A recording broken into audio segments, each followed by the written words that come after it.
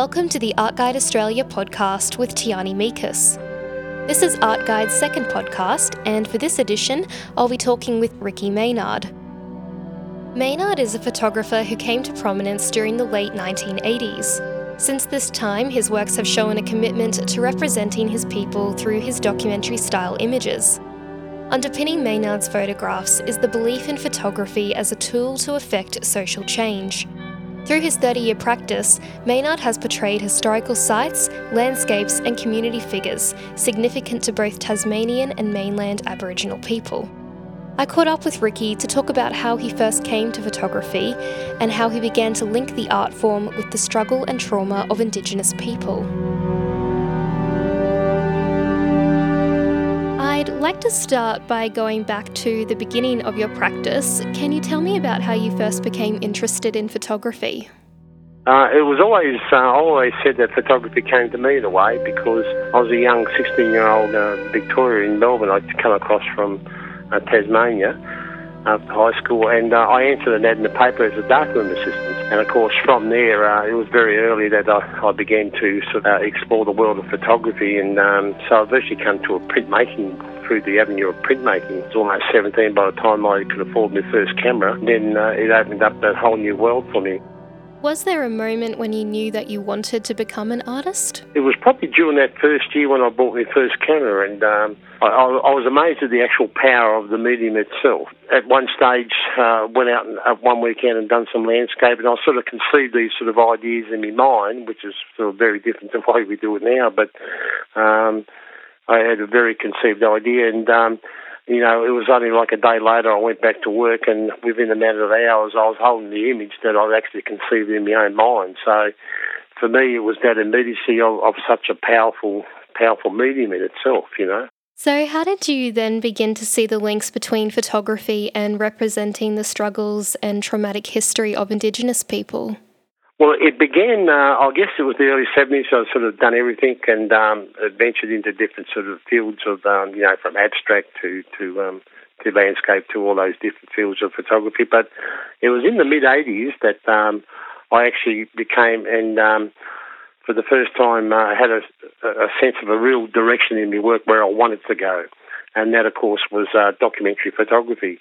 But that came about by the way I was actually working at the time in Canberra in this huge Indigenous archive, photographic archive. So my daily chores was actually doing the printing from some of those, late, 19th century photographs and to the early 20th century. I really truly saw about the total misrepresentation of Aboriginal people. Time went by that year, I remember, and then in the early 80s, 83, 84, 85 especially, and I said, well, this is just not right. I have to try and correct this, sort of the fabrication of history of Australia, and it was simply not true the way Aboriginal people were represented with the colonial camera. That's when I decided to say, okay, I've really got something to say now. I really need to do this. But I chose to do documentary and really chosen the path of as a humanitarian in a way, because in those days there was no outlet for documentary. It was really hard. It was a way of trying to photograph people and Aboriginal people and history and correcting that and saying, this is who we really are. You became well known in the late 80s with your work, The Moonbird People, a photo essay on Aboriginal mutton bird farmers. It's almost 30 years since that series, and I feel like I can see such a clear link between that work and later pieces. Do these early images and themes still resonate for you now? Oh, very much so, because at the heart of everything that I do, I've always been very interested in the way we picture ourselves. It's always been a really interesting aspect of the way I've looked at things all up. And when I look at that work way back there 30 years ago, to me it's still as relevant today as it was in those times. When did you begin to understand the political power of representation? You have to relate that to the past in a way of the colonial camera and how sort of a gross misrepresentation of the people. It's about when the government sent out the staff photographers and wanted to photograph the dying race. It was a great misuse of the medium of photography, where it had no integrity whatsoever, and be put into sort of big political strategy, long-term strategies of disempowering Aboriginal people and seeing them the way they instructed the government photographers to go out and photograph. There's the history to show that, the power, the political power and that of representation and how that can, in its worst sense. So it's from there, that past history, that I've adopted my whole practice, really, my arts practice, in a way that I've completely inversed that whole approach. Not only one of great collaboration, but I actually established a sort of a co-authorship of the works, where I say to people, these are just as much your pictures as they are mine. So at the end of the day, it's about me wanting to involve people in the picture-making act. So this becomes our true representation. And in thinking about the way we picture ourselves and the ethics and the aesthetics of documentary as well, and those strong disciplines of seeking the truth, for me, it was a really great way I found. It was that avenue, that way I found him to do, and working personally, in the way I established that approach. So there you have the sort of the two contrasts, really, the way I had to develop my future work and the way I've seen the past, and how, remember, I was actually working in the archives at the time too, so I saw some pretty terrible stuff, what was done in the late 1900s with Aboriginal people in chains and all this. And I can't even begin to imagine the experience of, you being quite young and working in those archives and seeing those colonial pictures, not of people who are your people as well, which, I can imagine has that kind of extra personal and traumatic element to it. Yeah, exactly. And, it's, and you simply have to address that past, and so for me it was a bit emotional in the sense too, because I come from a state in Tasmania where, but it's true in the whole of Australia really, that fabrication of the history, in that they used to say that, Truganini was the last Tasmanian, and see, they were political strategies, that they just didn't say it, you know what I mean? This is the way they used to show the paintings and some of the old photographs of Truganini and to highlight this fact. And they actually was forced into the schooling systems of from high schools to universities at the time, and I was made to teach this in their schools, by governments. So it was it was a political strategy. And, there's an old saying in history that's so well accepted to Australian politics, and that is, if you have a contempt for the past, you'll always fail to address it. And that's what Australia is so consumed by, and they live in that bubble, and they've just got to get past that. I'd like to focus now on the work that you're showing for Tarnanthi Festival, which is titled Saddened Were the Hearts of Many Men. Can you talk through the 12 portraits and who they're of? Well, I guess I can talk to how I came to the work, really. Really, it was about 2004, 2005, when I started noticing things in my own community, which ended up becoming the men from my own community. But it was about, all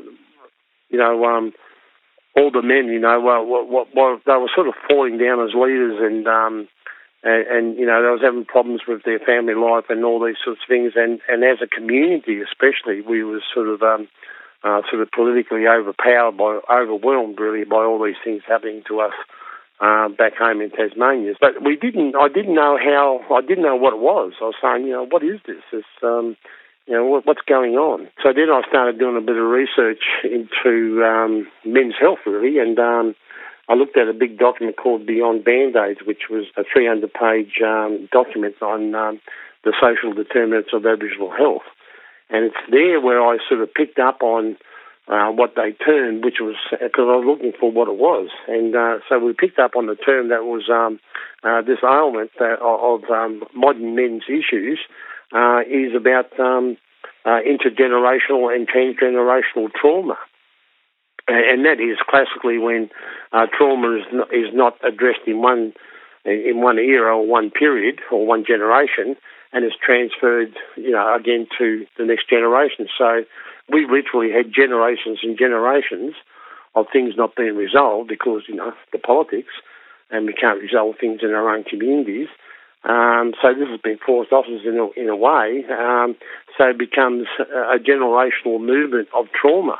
Really what it's about is historical grief, because it goes back to the earlier times. If you can think about, 2 centuries ago when Aboriginal men were corralled and forcibly moved onto missions and reservations throughout Australia, well, while they was leading their families onto these unknown desert places, they woke next morning to find that, after tens of thousands of years, all their rights have been taken away.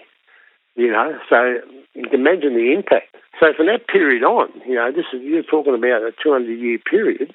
Here you have Indigenous males who lost their well-defined, meaningful role with authority and status, and the young males lost their positive aspirational role models.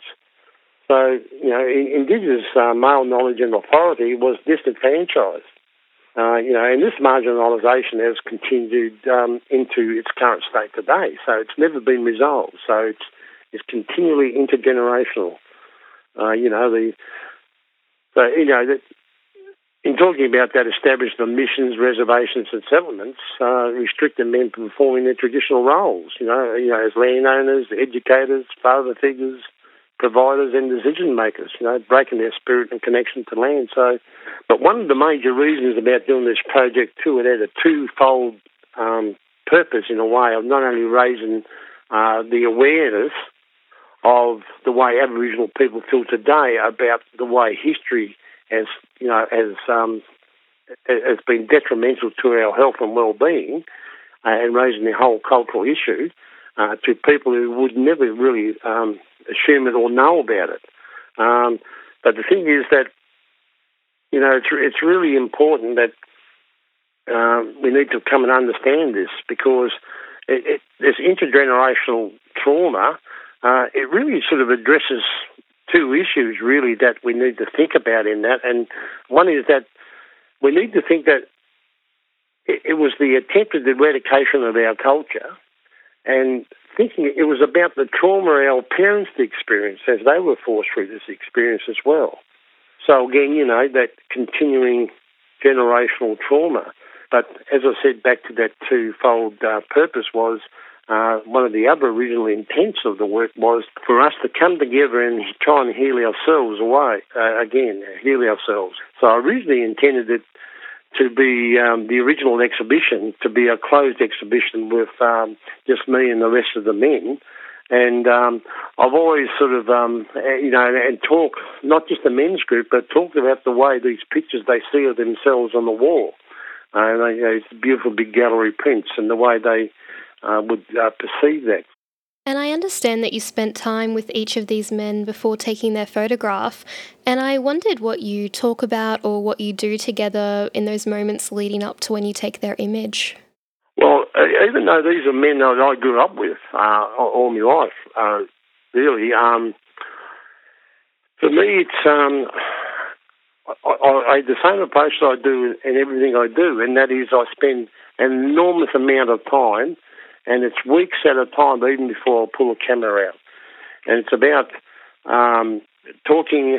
For a start, you've got to be very honest to say, okay, why are you doing this? Why? How are you going to go about it? We've got to really make it clear about the context and the way I will approach this whole work and what we're trying to achieve with it. And that's the most important part of picture making, because of my approach of developing that collaborative co-authorship and getting people actively involved in the picture-making process. But by aiming for that sort of impossible task of trying to look and understand who I am as the photographer and the presence of the sitter, and the way we develop this context to come and sit together and make this image together, it's in those moments that I'm really looking forward to, really looking for and concentrating on to see. I'm looking for that, that one moment. So all my work is deeply considered a long approach, and your approach has to be actually immaculate. And have the men in the photographs given any feedback or said what they think about the series?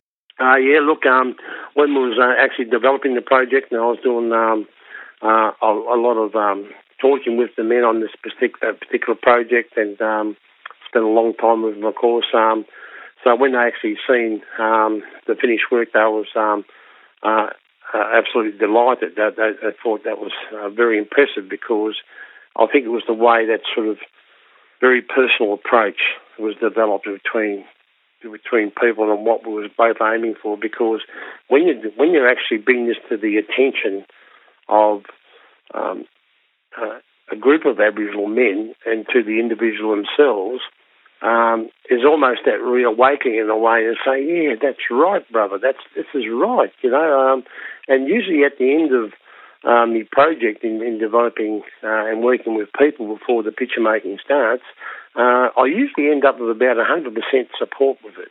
And for me, it's an absolute honour and privilege to photograph other people's lives and be so they can be the voice. So I'm simply the messenger, Something that interested me a lot in your artist statement is that, a lot of artists might have the goal to create great pieces of art, but you said that your pursuit was creating great pieces of evidence. And I was wondering if you could talk about that. As opposed to the earlier, younger days of when I was out sort of what I call sort of the real sort of hardcore, on-the-ground social documentary, with moving subjects and things like that, and and we was really on a very sort of quest for being more proactive, playing a more proactive role in social change and changing social attitude, and really highlighting some of the events that were taking place in those early years, and another example, a classic example of that is the prison series I've done about Aboriginal deaths and the overpopulation of Indigenous people in prison. So, again, that was that social documentary, and that was really in a very proactive stage of, okay, this is what the campaign is. These pictures we want to be really active with these pictures. And as opposed to now, where the politics and the nature of modern politics is now that we seem to be getting more invisible as the years go by. So I've always looked at my work as really now as being a catalyst for another generation. And do you feel hopeful about the future? Personally, within a political sense, no. What I've learned through photography and the changes over 30 years, things have actually sort of gone backwards. For example, when I've done the prison series, it was like 14 or 13%. It's now 28% of Indigenous population in prisons, and we have the highest youth suicide in the whole world. I have hope in the sense that the work will be used for the purpose it was made for in the future, as that catalyst, as that body of work that will go forward and say, okay, you didn't address this the last 50 years, you now have to start addressing this, and we have proof, don't we? We're telling our own stories. We have it in an image. We have it in a truthful way it was made and presented. So, yes, I have hope for the work that way will be used in the future. What generation or how many generations in the future, I don't know. Personally, it's not a very good future, I don't think. And what we're doing now, we generally in a sort of a contemporary world now as Aboriginal people, we forget about the politicians now because they will never help us. They're not going to help. The government is not going to help us. So they're patiently waiting back for the rest of people in Australia, the public and the people of Australia, to actually start helping us create change, because that's the only way it's going to happen. That was artist Ricky Maynard discussing his photographic practice, which is showing at the Art Gallery of South Australia until 28th of January next year. We hope you've enjoyed this podcast and stay tuned for more in the future.